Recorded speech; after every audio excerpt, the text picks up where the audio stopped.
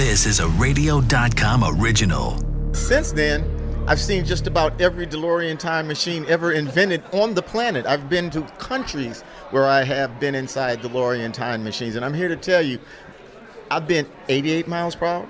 I've been over 88 miles per hour, and I didn't do anything but get to the next stoplight. I was in the same time period.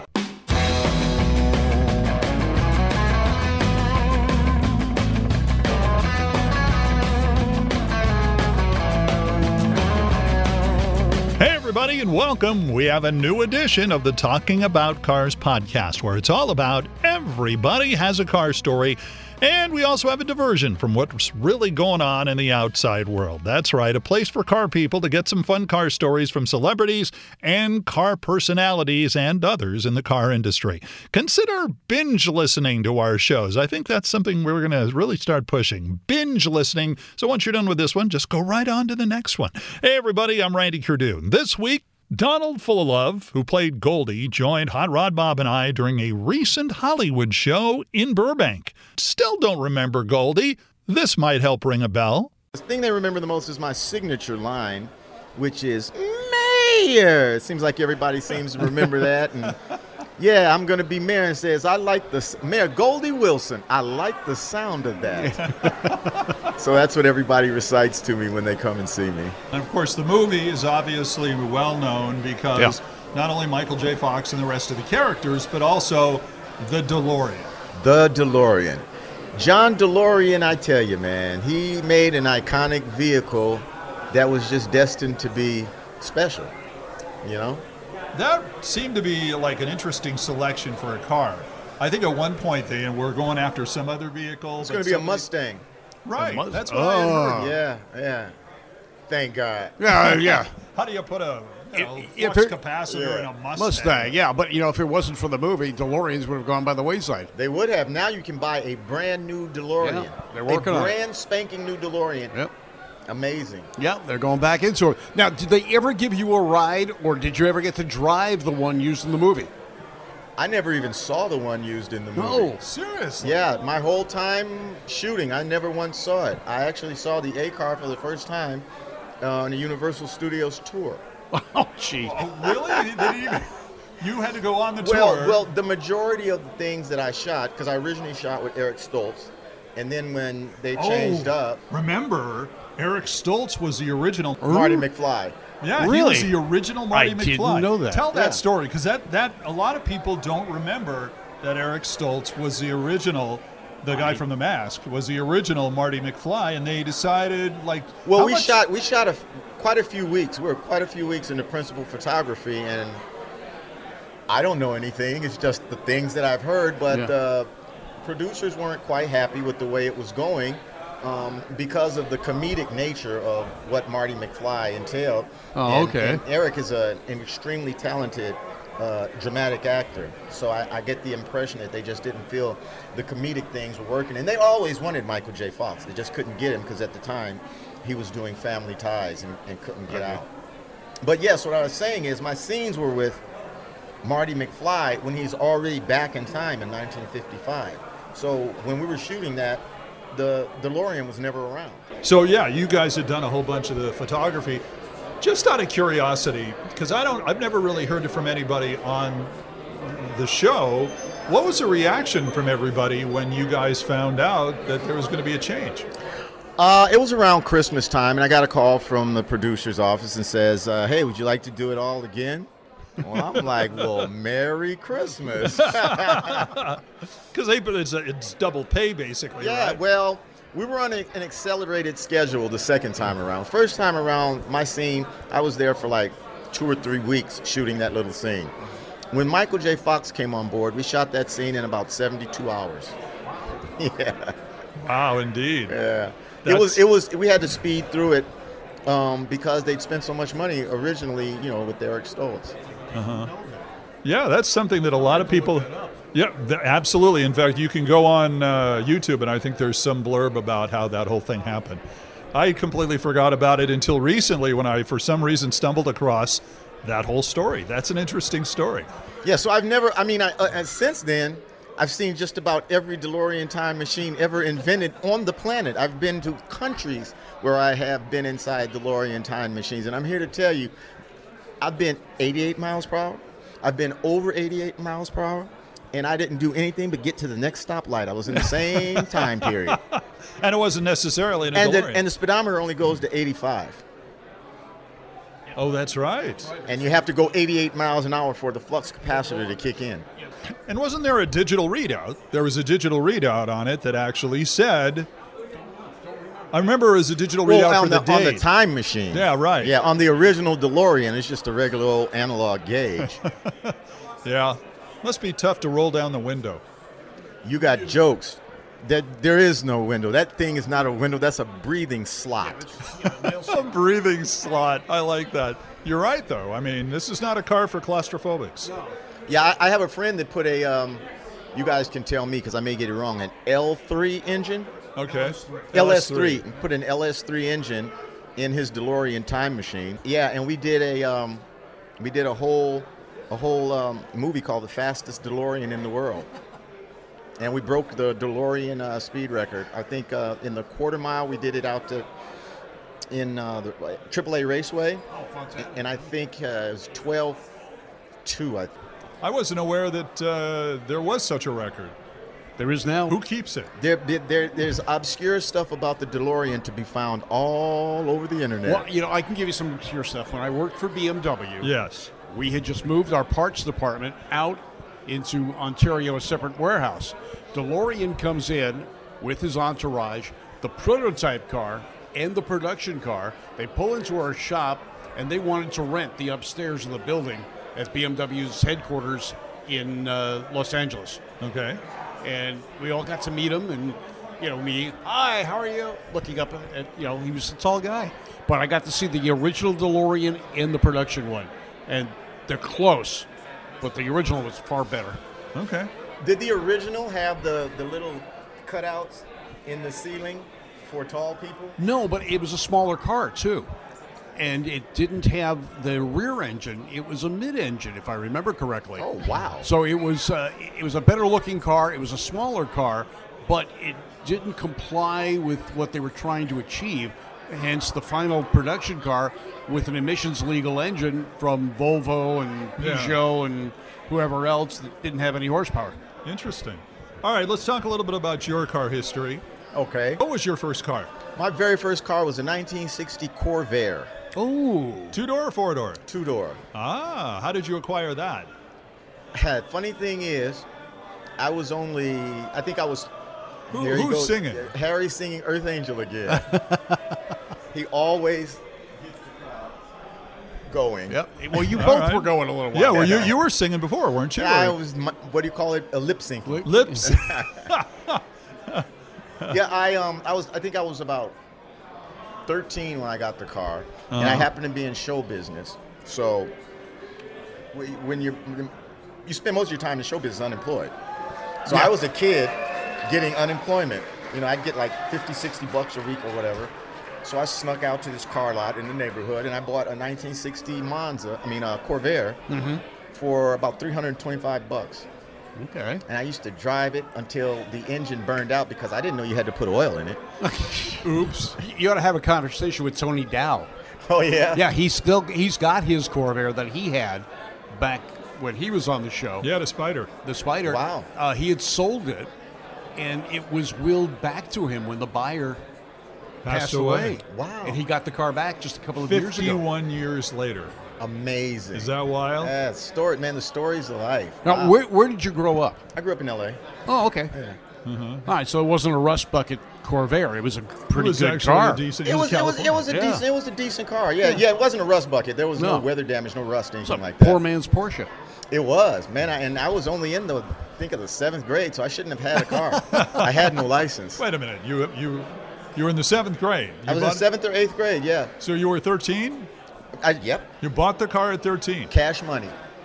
No one's turned cash. $325. No one's Was gonna it turn from around cash. someone or from A dealership. A dealership A sold. little side corner like dealership guy. And when my mother found out when the car finally broke down and I couldn't get from A to B and I had been hiding it in the garage where she never went, she went absolutely ballistic and obviously took the car back, and there was a situation. I got the money back. Oh. So all the guy right. didn't want to get sued, but anyway. Wow. 13 years old, go out to a local place Yeah. and buy a car. All right, so now you're old enough to be legal to drive. That's Right. right. What did you drive? I've driven some of everything. I've driven everything. I went through all the Mercedes. Well, I'll tell you a story. The guy that used to run a show called the DeLorean Motors, the DeLorean Car Show, Okay. DCS, DeLorean Car Show. I was visiting him. He had a Aston Martin DB9, and he took me driving. He said, "I'm gonna let you drive the DB9, right?" So I went and drove it, and we're coming off. We're in Ohio, and we're coming off the turn off ramp for the freeway, and I'm in California. I start braking. He hits my leg. Stop braking. You're gonna accelerate into that curve. Accelerate in that curve. And I'm like, no, I didn't want to tear up this guy's car, right? He pushed my leg, and that DB9, it kind of like went down to the ground, and it went around that curve like it was nothing. Scared the bejesus out of me, but it was an amazing situation. Wow. What was your favorite car that you had? My favorite car, not the favorite car that I had, but the favorite car that I was in, last year I was in France. And this guy owns a Ferrari. I can't even remember the name. I have it on my phone, a video. It's a Ferrari. It's like a $4 million Ferrari. Yo. And he took me through the countryside and in France. And we had a tail car that was tailing us. And we were doing something like 220 kilometers, something crazy like that. Was this as part of a movie or No, just driving? This is a friend. His dad owns a whole fleet of cars. And this is just one of the Ferraris. It's like only 4 of them ever made or something crazy like that. So 220 kilometers. It's about 165 is 110. So that's about 130 miles an hour. That'll put it in perspective. Yeah, so so that was fun. Yeah. Right now I have a Continental GTC V8S Bentley. I like it because it's heavy and it's fast, Yeah. and looks good. Over the years, you've had a number of cars. Right. Is there one that you'd like to get back that you got rid of? What's the one that got away? None of them. Each one of them has had its own. And I've had a Toyota Celica. I had a Bentley Continental. I had a Corvair. I had a Mercedes. I had a beater. I had a Dodge Dart when I was in the Navy. The driver's door was caved in, so you had to crawl out the window on the passenger side. That's one I never went back. Left it on the freeway one day. There's never really a favorite because they're all the favorite for that particular time that you're enjoying them. Yeah. Everybody has a list, the list of the top cars that they would like someday. You've already had a Bentley, so obviously that's off the list. What is on the wish list, Donald, that you would like to have someday? Just for the sake of saying that I had it and drove it for a little while, probably a Lamborghini. Yeah. Any particular model? Doesn't older, matter. newer? Doesn't It matter. huh? Just as long as it's a Lambo. That's very cool, though. Just the whole idea of driving something like that. Yeah. I've seen a Lambo. Yeah? Yeah. As close as I've gotten to one. The only problem, man, because I had a Porsche. I had a 911. Okay. Problem is, the thing is 5.5 inches off the deck. So I'm 6'2", getting up out of that thing, man, it was a nightmare. But it was fun. Yeah. Yeah, see, there are benefits to me being short. Well, the fact that I could stand up and be tall and not have to worry about it, see? Well, yeah, but you're like, Donald, you can't get into the car. It's sitting so low where I'm already down there. Oh, okay. And that was the connection. That works for me. So everybody's got these stories, the stories about things like the worst thing that ever happened to you on the freeway or something along those lines. Give us something that tells you about a story like that. Okay, so I had a 86 BMW. It was a 530. And this was in like 98, 99. I'm driving down the freeway, the 110 freeway downtown LA. And I'm behind this truck, these guys with sheetrock on the truck. So we're just cruising down the freeway, and as I look up, I see a piece of sheetrock fly up off of their truck. And I'm looking at it, and I'm directly behind it, and it's like it all happened in slow motion. I was like, oh my God, this thing is about to hit me. So the sheetrock flies over and hits the windshield corner first, and the windshield caves in and doesn't break. BMW, thank you very much. Yeah. Holy cow. Yeah. So, and these guys kept going, and after I finished trembling, I chased these guys down, and they realized that they had messed up, and they literally had a friend a little further down the freeway at a body shop that happened to have a windshield that they literally replaced that day. Wow. But until you have a 8x4 4x8, yeah. sheetrock flying through the air coming directly at you, you haven't lived. Wow. Well, and especially the corner, too. It came in the corner. It's all slow-mo. It's like the accident's coming. It was slow-mo until impact, and then it got super real. Yeah. Wow, that's scary. You were the SIG alert of the day, I believe. Wow. Yeah. And no, this was L.A. I don't think anybody even Just to slow noticed. down. They just noticed. It was amazing. Actor Donald Fullilove from Back to the Future. He's more recently made voiceover appearances in movies like Up, Monsters University, and Kung Fu Panda. Now, from a supersonic DeLorean, let's head on to a man who drives really fast as well. Danny Thompson, the son of auto racing's Mickey Thompson. He's 71 years of age, still likes going really, really fast.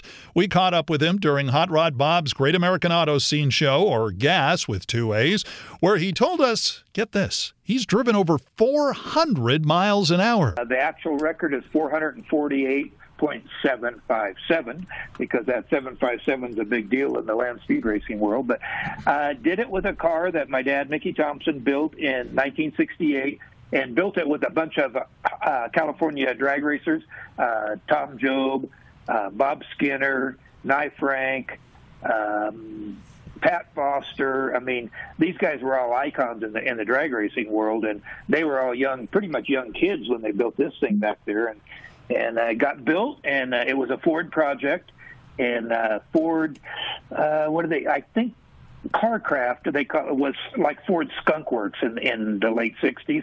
Carcraft did both the GT40 project and this Challenger 2 project, or the Autolite Special project, all kind of at the same time in 1968. All right, so now, if I remember correctly, this has always been a multi-engine car, has it not? It has. This was my dad's first car, the Challenger 1, that was built in 1960, was a 4-engine car. This car, built in 68, was a 2-engine car. Originally had 2 SOHC, single overhead cam Fords in it. Normally aspirated one for the front engine and a blown one for the rear engine. Wow, that's a combination. I remember talking to your dad years ago when he had started SCORE, and we were talking about his time of meeting Malcolm Campbell, I think it was, from Britain. And Malcolm was, this engineering type, and when he talked to your dad about building the Challenger, the first Challenger, your dad showed him the chalk marks on the garage floor. That's a true story, because Malcolm wanted to see the blueprints. And wanted to see the drawings and everything for the car. And my dad says, well, I can't show you. And then, Malcolm, very proper English, very proper Brit. And he says, well, why can't you not show them? And my dad says, because they're all on chalk marks on the floor in the garage in El Monte. And him and Fritz basically took the 4 engines, put it on pallets, and set it in the middle of the floor. And then they took a piece of chalk and they drew a line down one side, across the middle, and down the other side and across the back, and said, okay, this is going to be the basic shape of the car, and this is how much room we got to put everything, and that's how it all started. So Malcolm was a little bit shocked that this is California hot rodder, Dry Lakes guys that just they just invented stuff. That's cool, and you continued the family tradition. It took you a while. I remember meeting you just maybe, I don't know, 8-9 years ago, and you were working on that car, and you really had to go through that car, because this is the original car. It is the original car. The frame is still the same, basically, and the bodywork's still the same. So we had a box that was 30 at the time 30 foot long by 36 inches wide, and then we we had to refill it with everything. We didn't have any engines. My dad had sold those engines, so no engines, no transmissions. It still had the original rear ends in it. And then we took actually another drag racer. Brain fade right now. I'll think of it in a minute. Anyway, it came up with unblown fuel Hemis. And A-fuel motors are probably the hardest things to tune and make work in the world. And, of course, we put 2 of them in there, so we found out how hard they really were. Yeah. And Jerry Darian, it's what I was trying to think of. Sorry, Jerry. Oh, yeah. But he came up with the original combinations. And then we had R.C. Catton, Richard, and Craig Johnson and Rich Kurtz were our engine guys on the project. And those guys came up with pretty magic numbers. We started the thing with 50% nitro, and I thought, well, nitromethane. I've been around drag racing my whole life, but so a little bit. Then we ran a little bit more. We put 60% in it. Then we put 70% in it. Then we put 75 in it and 80 in it. And our last 2 runs, we ran 84 and 87%. Oh my goodness, did that thing wake up there? Oh, wow. How much of that stuff can you put in there and not have it just go boom on you? Well, and see, that's an issue because, it's a drag race combination, and the drag race guys run, 4 seconds, 5 seconds, and we have to run 68 seconds. And so trying to make an engine that doesn't have any water in it, they're basically dry blocks. We use Brad Anderson blocks and cylinder heads, and trying to make that run that long and keep it cool, that's a little bit problematic. But the boys got all that down there, and with those things, that last run on 87%, I tell you, when I left the start line on that thing, I knew I had the bull by the horns on that last pass.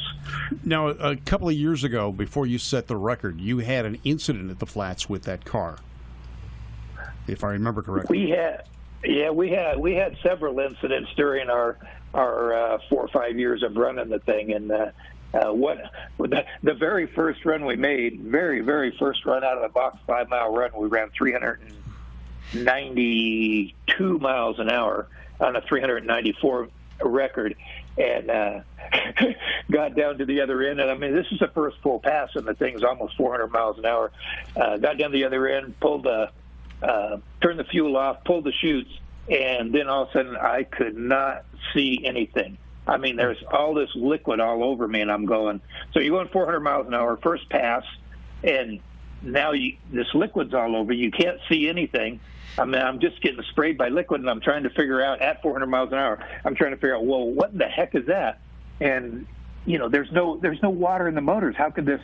What happened is when I pulled the parachutes, it hit so hard that it sent the fire bottles off. So the fire bottles are spraying right on me, 400 miles an hour basically, and I can't see anything. So I think the smart thing to do, of course, is pull your visor up so you can see. Well, the fire bottles are still going off, and both of them right straight in my eyes. So now, once again, 400, and you're sitting there going and going, you're going, okay, I haven't ever been this fast, and I can't see. I have no idea where the hell I'm going, and what do I do? So anyway, I pulled the other parachute and still couldn't see anything. I thought, well, I must be getting toward the end of the 8 miles, so I turned off.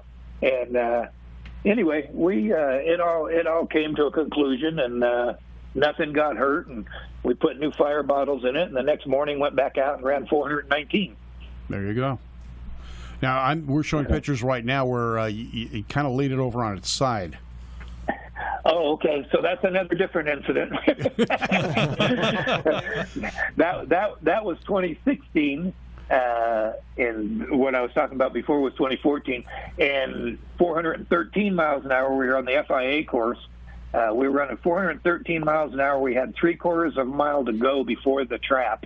At FIA events, you only run the middle mile, and we pitched the dry shaft out of it. Dry shaft went out, took the tire out, and thing got sideways, slid sideways for 1.5 miles. Dry shaft actually went out of the car, hit the salt, came back in the car, tore a whole bunch of stuff up, went back out of the car, hit the salt again, and the car was just sliding sideways. it hit the dry shaft again, and the dry shaft came back in again. It tore all the bodywork off from the rear engine all the way back to the rear tail.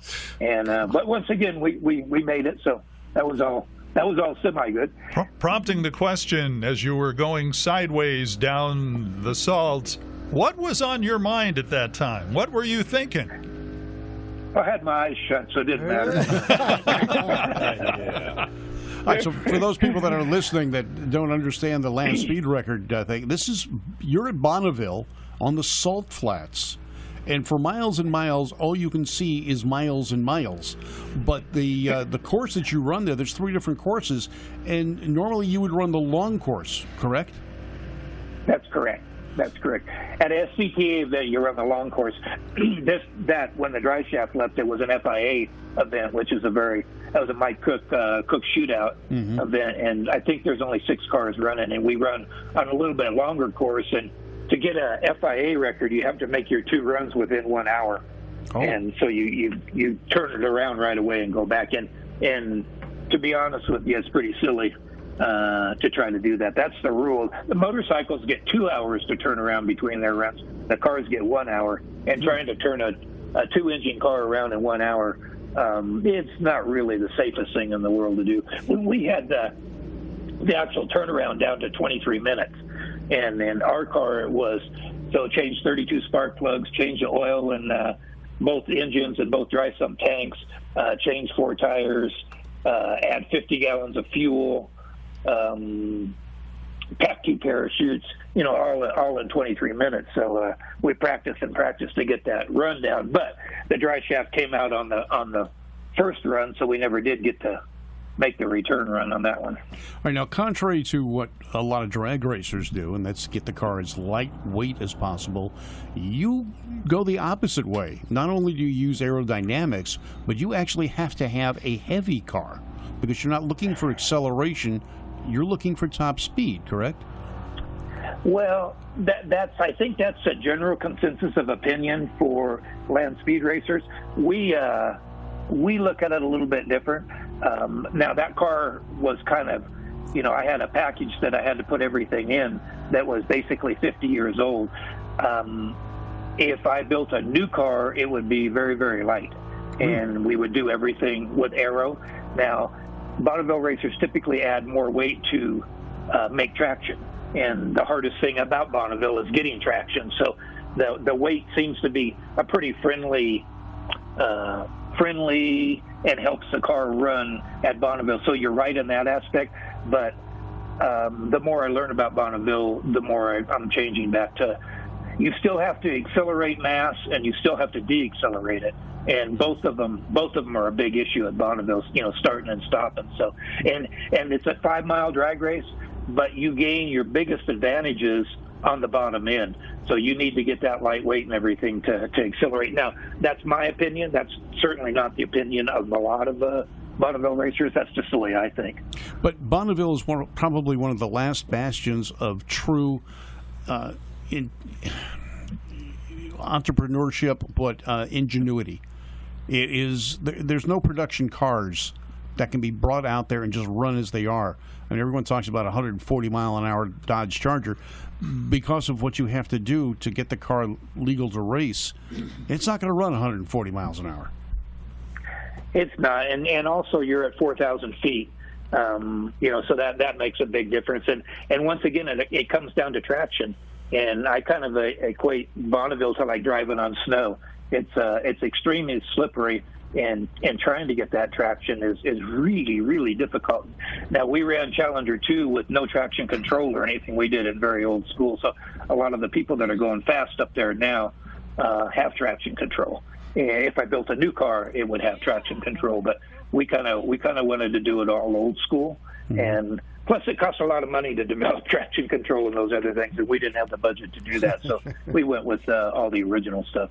And it's an amazing car. I remember building the model kit of your dad's first car, and this car was amazing. I remember seeing it in the shop with you one time, and I was in awe because that's just something I saw in magazines.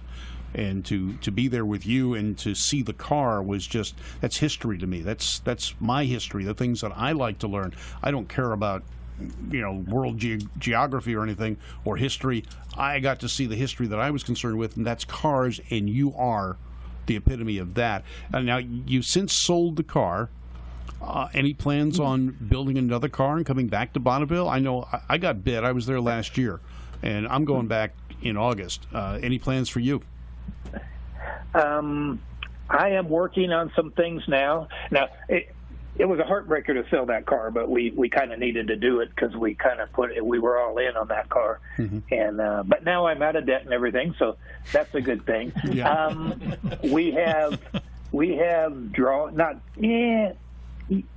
We have conceptual concepts. Is that a right way to say that? Sure. Anyway, we have ideas, and Ken Gibson, who is my aero engineer and mechanical engineer on Challenger 2, and has worked for a lot of different drag race guys, Bernstein and Force, and worked for Dan Gurney on some projects. So he's a pretty switched on guy, and he was our guy, did our front end and did our, a little bit of aero work on this last car. So anyway, we're working together now and drawing some things out. I have a new proposal that I just finished, and we're getting ready to start passing that around and try to see if we can find the money. And I would like to build a new car. Don't know exactly what it is. Yes, we keep going back and forth, but we know we need a lot more power to go faster.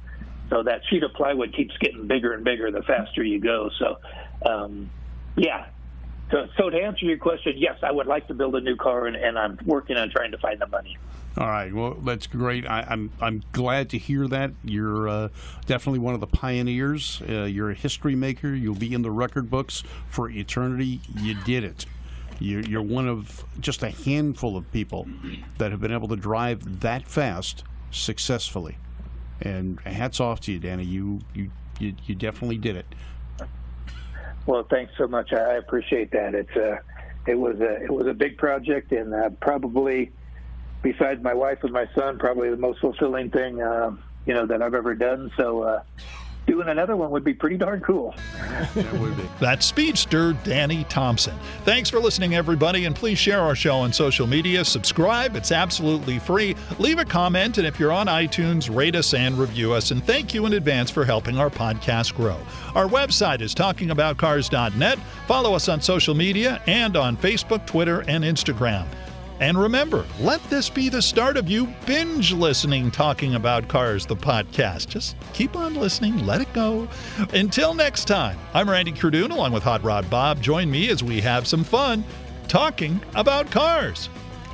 This has been a Two Tired Guys production.